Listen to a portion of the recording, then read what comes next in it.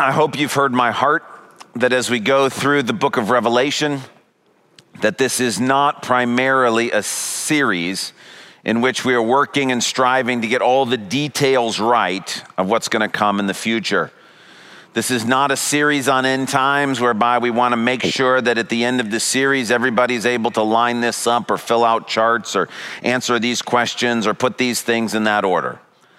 Primarily, first and foremost, this is a series on the book of Revelation, which is a fabulous, although difficult book of the Bible. And the goal of the series is for God to speak to our lives today using what's going to come in the future. Having said that, sometimes it's important to understand the details of what's coming in the future so that God can use those things to speak to our lives today. This is one such week.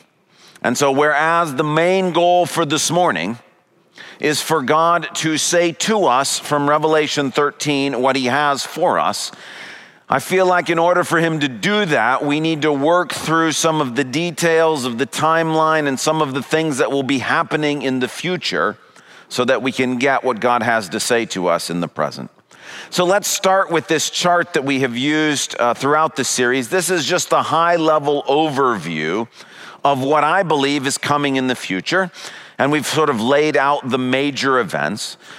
Let me remind you that the book of Revelation, especially starting with chapter 6, is taken up with that section that is labeled the tribulation. Revelation 6 is dealing with that portion of the future.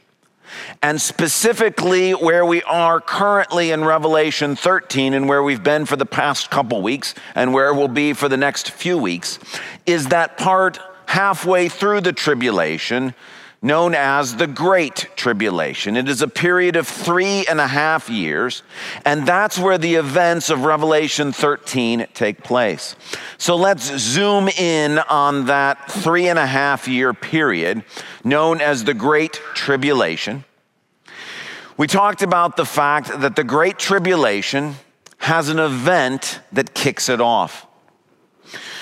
During the 7 years of tribulation, halfway through, 3.5 years through, Satan will cause a person identified in the Bible as the beast, or sometimes called the Antichrist, to set himself up in God's rebuilt temple in Jerusalem and to be worshiped. This event was prophesied for us in the Old Testament as well as by Jesus. This event of the Antichrist being worshiped in God's temple is known as the abomination that causes desolation. So on the graphic, I've labeled that for us. That is the beginning event that transforms the tribulation and moves it into the Great Tribulation, the final 3.5 years. Now, to understand why this is called the abomination that causes desolation, we have to understand this event a little bit from God the Father's perspective. Imagine how he feels. He has declared that his son, Jesus, who has willingly sacrificed, chosen to become a human for all of eternity so that he might rescue humanity.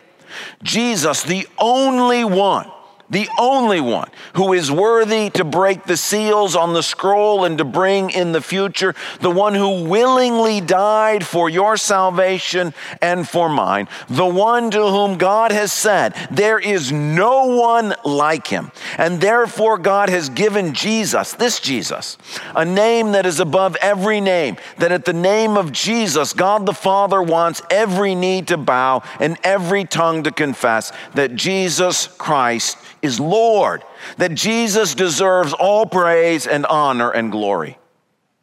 This is his beloved Son who did what no one can even fathom. And yet, in God's very house, a person who is the opposite of Jesus is being worshiped instead of Jesus. The offense is almost infinite.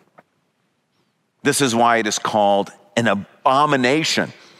This is the strongest possible language to use. This is a thing that is so wicked and so evil and so wrong that there's never an event like it in human history. At this time, because of Satan's hand in this abomination, God casts Satan out of heaven, and he is never allowed to return again. We talked about that some last week. It's what I identified on the graphic here as the war in heaven. That Satan and his demonic forces wage war against Michael and his angels, and Satan is cast down, kicked out of heaven, defeated, and God bars the doors of heaven so that Satan is never allowed to return again. He's cast down to the earth, and there, this was the picture we looked at last week, this final scene from the life of Satan. And this is what I identified on the graphic as Satan's rampage on the earth. He no longer has access to heaven, and he is released to the earth. And for 3.5 years, it says in the scriptures, he knows his time is short. And so he unleashes evil that has never been seen before on the earth. This is the great tribulation. There is wickedness and evil and darkness that has never been experienced before and never will be experienced again. During this time, you would think, with all the wickedness, with all the evil, with all the blasphemy, with a person being worshiped by humans in Jesus' spot, you would think that God would simply be done. But instead, God cannot stomach the fact that one person might perish who could possibly be saved. And so during this time, God sends 2 witnesses. We talked about this from Revelation 11. It's all happening during these 3.5 years. And these 2 witnesses go around sharing the gospel and leading through their death and resurrection seemingly millions of people to faith. This is all happening during this 3.5 year period called the Great Tribulation. Revelation 13 is describing stuff that is going on during this time. And it mentions 2 people, 2 beings. The first we've already alluded to. The first is called the beast out of the sea, sometimes referred to as the first beast, because in our passage there are 2 beasts, and this one comes first. And more commonly or popularly identified as the Antichrist. This is the person who is responsible for the abomination that causes desolation. Revelation 13 is about his activities during this 3.5 year period. There is a second beast in Revelation 13. This one is referred to as the beast out of the earth, also called the second beast. And sometimes, though Revelation 13 doesn't use this language, sometimes this person is referred to as the false prophet. And Revelation 13 tells us of the activities of these 2 beings during this 3.5 year period. Now, we're about to look at Revelation 13, and there's some confusing stuff as we go through this. As an acknowledgement of that, let me just tell you up front what I think God's point in giving us Revelation 13 today is. It's not just so that we can understand these things. The point is this. Last week we talked about how Satan is our great enemy. He attacks us, he tempts us, and perhaps above all, he seeks to deceive us. Revelation 13 is God saying to us that one of the primary ways that Satan chooses to deceive us is by counterfeiting what God does. So let's take a Bible, if you will, and turn to Revelation 13, and let's look together at how Satan will attempt to counterfeit God's work in the future so that we might be able to identify today how Satan attempts to counterfeit what God does in our lives. Revelation 13, it's page 998. in the church Bibles. We begin with the first beast, the Antichrist, who is described in chapter 13, 1 to 10. The dragon, that's Satan, stood on the shore of the sea, and I saw a beast coming out of the sea. That's the Antichrist. Sometimes he's called the lawless one. Sometimes Revelation refers to him as the beast. There are three ways in which the Antichrist is Satan's attempt to counterfeit what God is doing. The first is in verse 3. One of the heads of the beast seemed to have a fatal wound, but the fatal wound had been healed. Okay, a person with what was or appeared to be a fatal wound on their body. Who is that supposed to remind us of? Jesus. That even after Jesus is resurrected from the dead, he appears to his disciples and says, put your finger in the hole in my hand. It's still there. Put your hand in my side where I was pierced with a sword with a fatal wound. He wasn't killed by that wound, but it's a wound that would have killed him. Here is the beast seeming to have his own fatal wounds. It's Satan counterfeiting what God does. This is why this is the Antichrist. The second way this person is a counterfeit, verse 4. People worship the dragon, that's Satan, because he had given authority to the beast. They also worshiped the beast and asked, who is like the beast? Who can wage war against it? In God's kingdom, we offer worship to God the Father. And God the Father tells us we are supposed to also worship God the Son.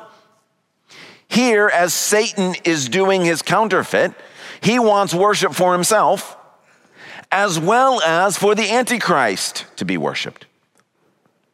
Third way in which there is a counterfeit, verse 5 and verse 7.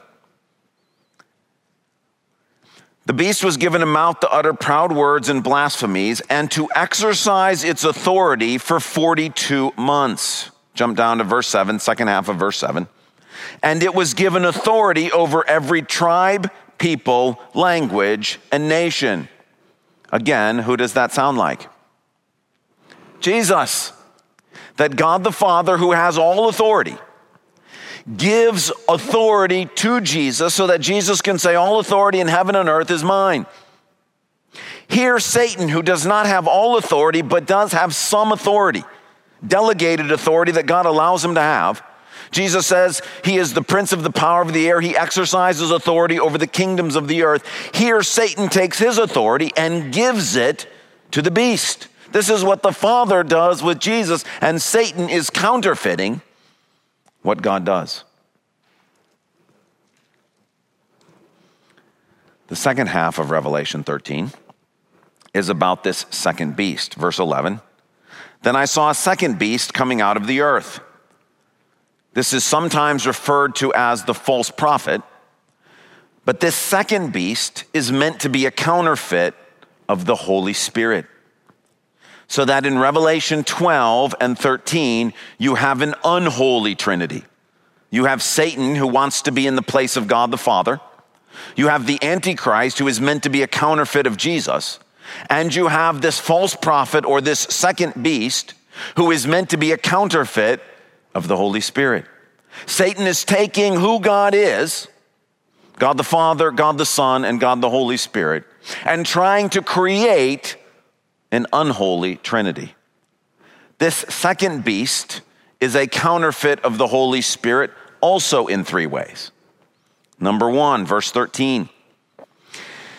And it, this second beast, performed great signs, even causing fire to come down from heaven to the earth in full view of the people.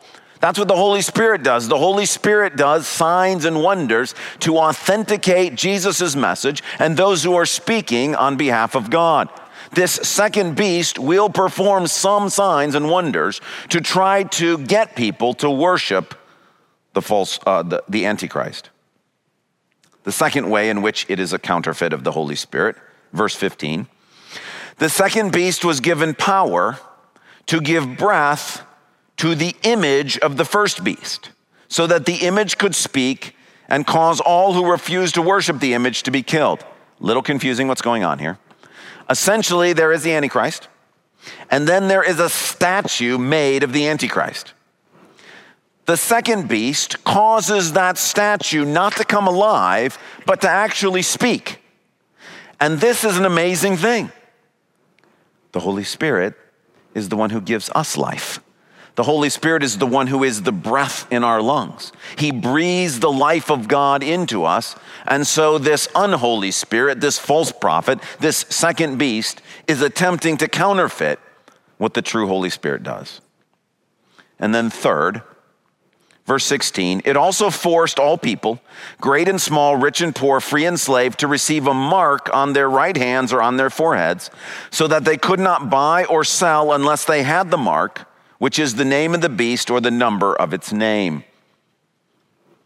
If you glance down in chapter 14, if you go home and you read this on your own, you come next week and we read through it together, you'll find that there are also 144,000 believers in Jesus who are present during this 3.5 years, and they are marked with the Holy Spirit.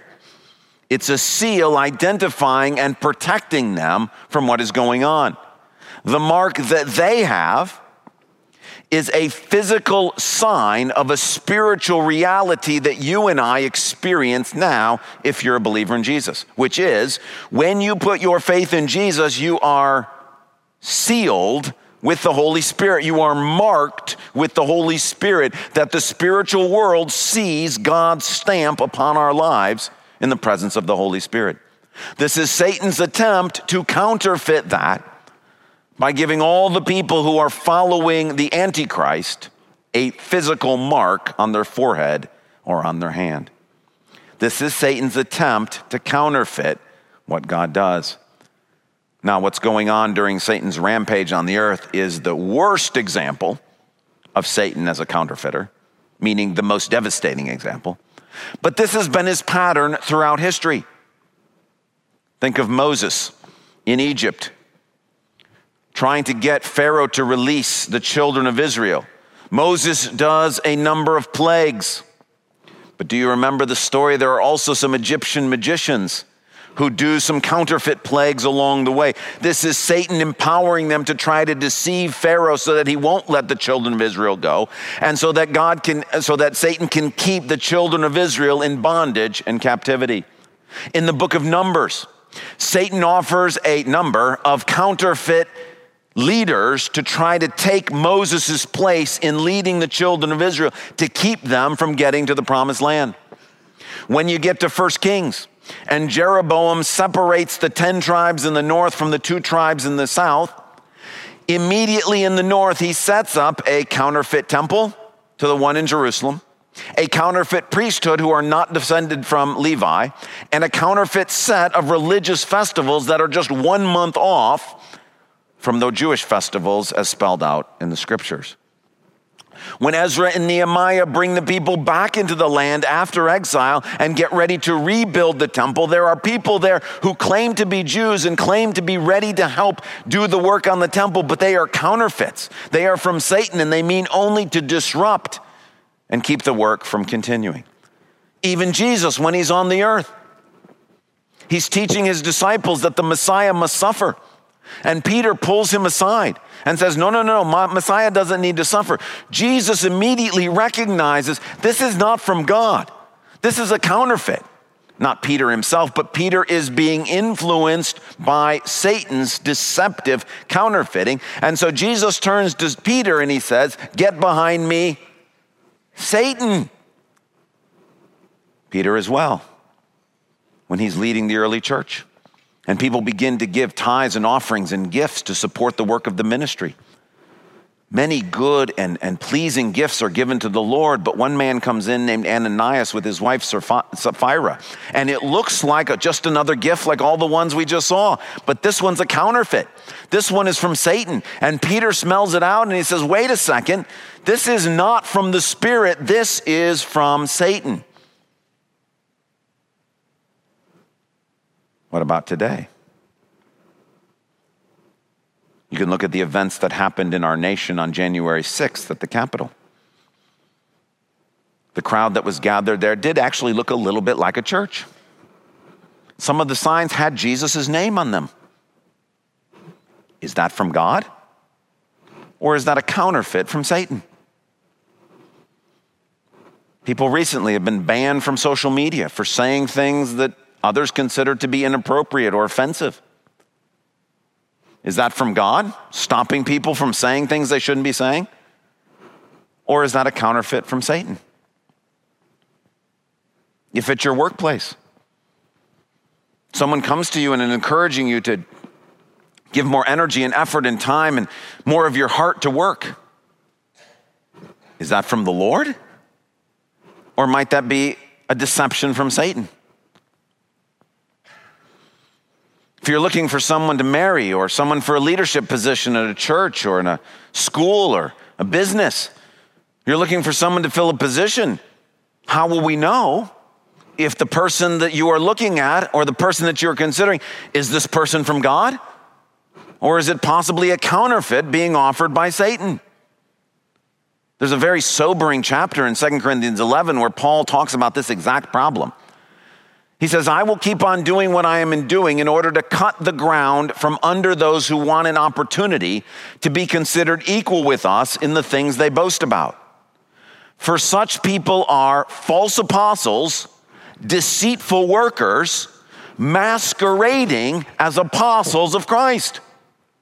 You know, you might think that a false apostle, that it'd be obvious. But they're not going to walk around wearing a name tag saying, I'm a false apostle. Their name tag says, I'm a true apostle. But they're not. They are masquerading as a true apostle. And hey, who wouldn't pick an apostle to be in charge of a church? Who wouldn't pick an apostle to help out at your Christian business or at your Christian school or wherever? The problem is what if you have a deceitful worker masquerading as an apostle? Paul says, and no wonder, for Satan himself masquerades as an angel of light. It is not surprising then if his servants also masquerade as servants of righteousness. Their end will be what their actions deserve. So the question is, since Satan is so good at counterfeiting, how can you and I tell the difference today between what is from God and what is from Satan? How can we recognize a true apostle from a false apostle? How can we recognize when events in our world or in our businesses or our schools or our families have God as their source? And how can we tell when Satan is behind them? Well, because of God's grace to us, in Revelation 13, we have Satan's most deceptive counterfeiting. And in this very passage, we can see 3 clues to help us to recognize when it's God and when it's Satan. Clue number 1. Love for enemies. Love for enemies. Look at verses 16 and 17 again. This is what we call the mark of the beast. The second beast forced all people, great and small, rich and poor, free and slave, to receive a mark on their right hands or on their foreheads, so that they could not buy or sell unless they had the mark. Meaning, if you do not have the mark of the beast, if you are not for the Antichrist, if you are not aligned with the Antichrist, you can't participate in the economy. You can't go out and buy food. You can't participate in the things that are going on. It's simply forbidden and not allowed. Now compare that with what Jesus tells us about his heavenly Father in Matthew 6. You have heard it said, love your neighbor and hate your enemy. But I tell you, love your enemies and pray for those who persecute you, that you may be children of your Father in heaven. And look what God does. He causes the sun to rise on the evil and the good, and sends rain on the righteous and the unrighteous. Does God let unrighteous people eat? Yes. Does he let them participate in the economy? Yes, even if they're not sealed with the Holy Spirit, does he still bless them? Yes, because he loves even his enemies. We see that fullest in this passage in verse 8. All inhabitants of the earth will worship the beast, all whose names have not been written in the Lamb's book of life. And here's the phrase: the Lamb, Jesus, who was slain from the creation of the world. The Antichrist only looks like he died. He didn't actually die. Jesus gave his life. For who? For you, for me, and for his enemies. That God demonstrated his love for us in that while we were his enemies, Christ died for us. Even in the midst of the great tribulation, when people are worshiping the Antichrist, when they are uttering proud blasphemies and arrogance, wickedness that the world has never seen before, God sends two witnesses. Why? Because he wants people to be saved. Why do I think that what happened in the Capitol on January 6th in this country was not from God, but a counterfeit from Satan? There was no love for anybody's enemies there. There was not the heart of God there. There was not the kindness that we would expect. God causes the sun to shine on the righteous and the unrighteous. And nothing that I saw gave me any sense that the people who were there, even though Jesus' name was on the signs, I did not have any sense that the love that God has for those who disagree with him was present in the midst of that assembly. Why do I think that banning people from social media, although it has the appearance of righteousness, is not actually from God, but a counterfeit from the evil one? How does God treat those who disagree with him? Think during these 3.5 years of all of the blasphemies and all of the things that will be uttered that God will allow to go on. Think today of all the ways, just today, that Jesus' name will be taken in vain. Think of all the things that will be said that are full of hatred, that are full of arrogance or wickedness. But in God's love for his creation, he allows us to exercise free will and to speak things, even when we use that to speak against Jesus. The first clue we're looking for, if it's from God, there is some form of love for enemies in it.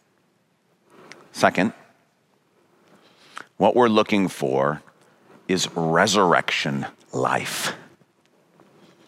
John has gone out of his way to make sure we understand that the Antichrist, the first beast, did not actually die. It only seems like a fatal wound. Why? Because if the beast had died, Satan doesn't have the power to raise him from the dead. This is why John goes out of his way to tell us that the speaking image is not actually alive. It is a miraculous sign because this inanimate object is actually speaking as if it were alive. But the point is that it's just simply got speaking breath in it. It does not have life in it. Satan cannot create life. He doesn't have the power to do it. If you go back to the 10 plagues, they start out where they are, the magicians and Moses are going back and forth, the counterfeits and the true examples. Do you know the plague where Satan has to drop out of the contest? It's the dust turned into gnats. Satan cannot make dead things into living things. God can. And from that plague on, Satan's not showing up anymore. A corollary to this is if you go back to those 10 plagues. I mean, you got Egyptian magicians and they're turning the Nile to blood and they can cause frogs to be an infestation in the country. But you notice every time that Pharaoh needs something cleaned up, who does he go to? He doesn't go to the magicians. If they had real power, He would just be like, okay, get the frogs out of here. He has to go to Moses because Satan can make a mess. He can't clean one up. Jesus makes this same point when he casts a demon out during his time on earth. And the Jewish leaders say, oh, you did this by the power of Satan. They accuse him of a counterfeit miracle. And Jesus says, don't you realize Satan doesn't clean up messes? He can't clean up messes. All he does is seek, kill, and destroy. And then Jesus goes on to say something very powerful. He says, this world, our generation, all of us living after the time of Jesus, are only going to receive one unambiguous sign. One thing that when you see it, you're going to know that can't be counterfeited. Casting out demons, well, you can accuse Jesus of doing it by the power of Satan. Calling down fire from heaven, well, Satan can obviously call down fire from heaven.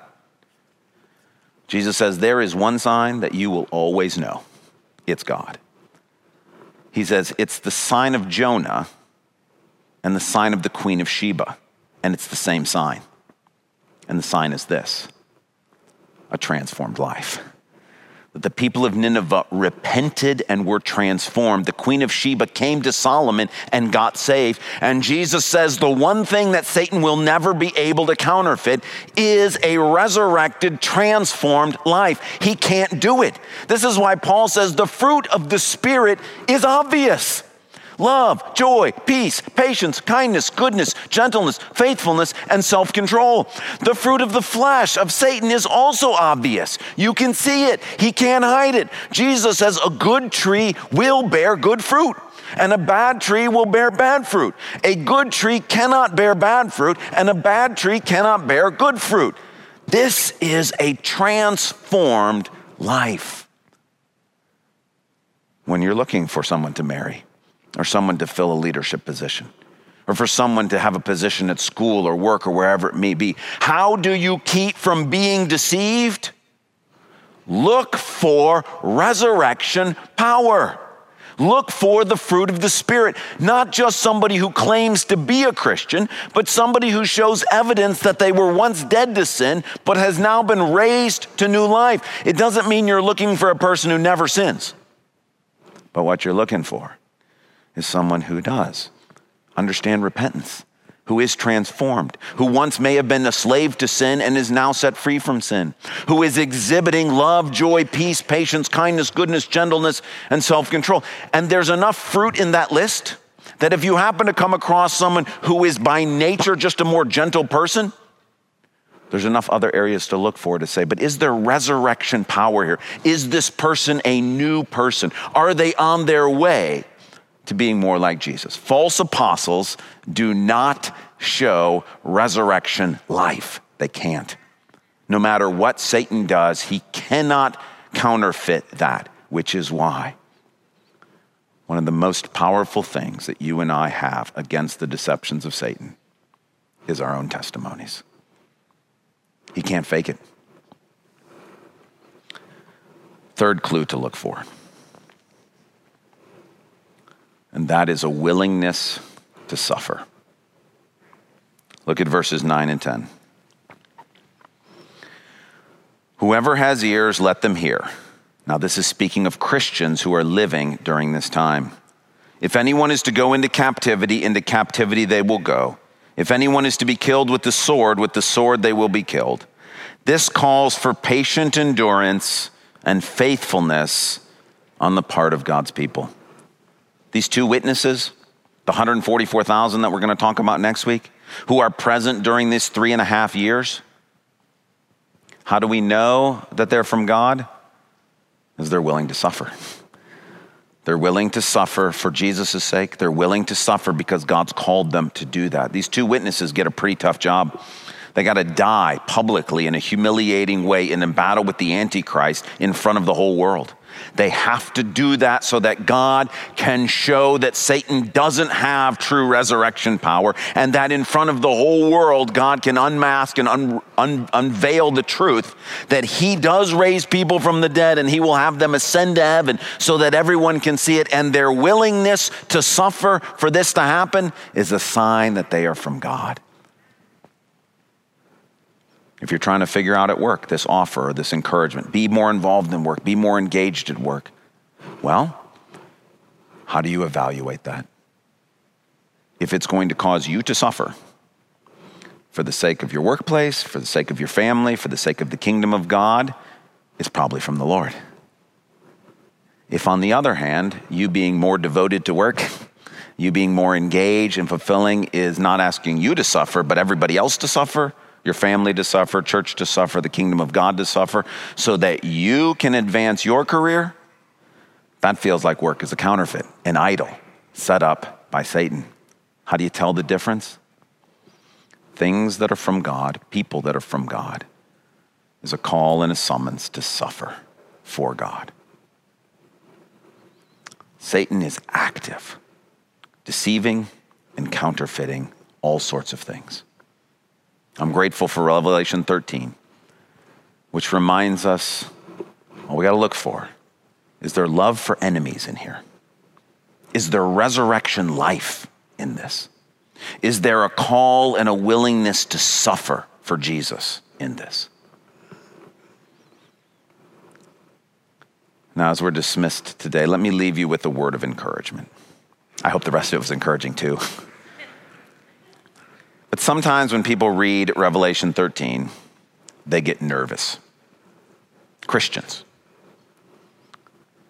Some people think, what if I accidentally get the mark of the beast? Like, this is a serious deal. Like, what if I accidentally, if I don't realize, I don't think there's going to be anybody stamping 666 on foreheads or hands. It's an image. It's going to be trickier than that. You're not going to see it that clearly. What if you mistakenly fall into this? Some people would reassure you and say, don't worry, if you're a Christian now, then you're going to participate in the rapture, and so you won't be present during this 3.5 years' time. I do believe that's true, but I don't think that's as reassuring a word as you should be left with. Because that might be helpful for what's coming in 3.5 years, or during that 3.5 year period, but it doesn't answer what about today? What if I unwittingly get deceived today? What if I get unwittingly led astray? The word of assurance or encouragement I see in this passage that I'd like to leave you with this morning is in verse 8. All the inhabitants of the earth will worship the beast, all whose names have not been written in the Lamb's book of life. In other words, who will not be worshiping the beast?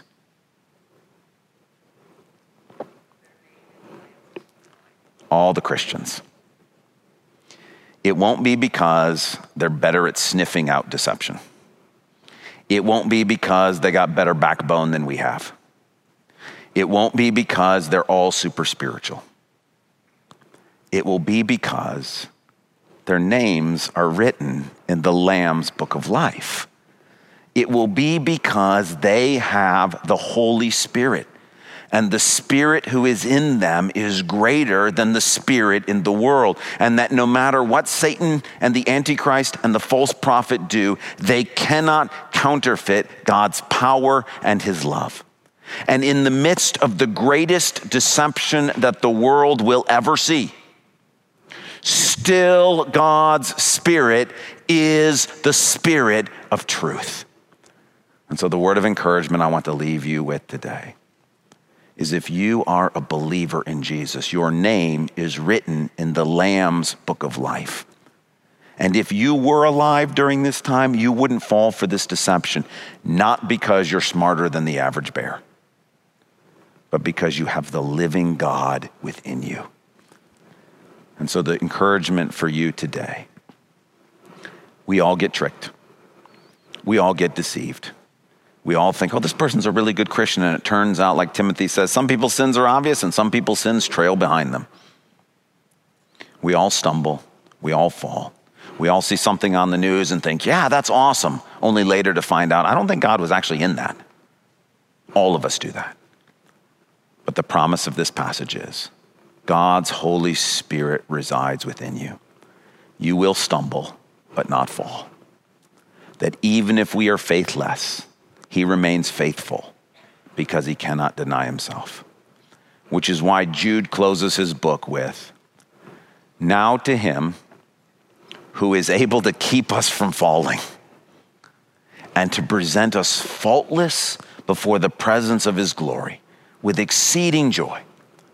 To the only true God be glory and majesty and dominion and power now and forevermore.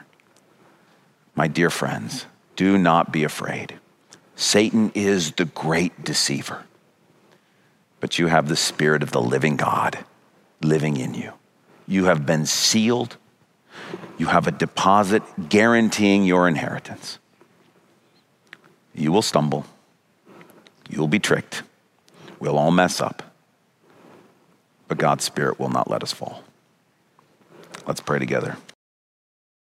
Thank you so much for joining us for this podcast from Calvary Church. We hope this message has brought the light and hope of God's presence into your life, refreshing your soul for the journey the Lord has you on. If you have a spiritual need or would like to connect further with the work God is doing through Calvary Church, seek us out online at calvarygr.org. On our website, you can also find an archive of previous messages from this series. Thanks for listening.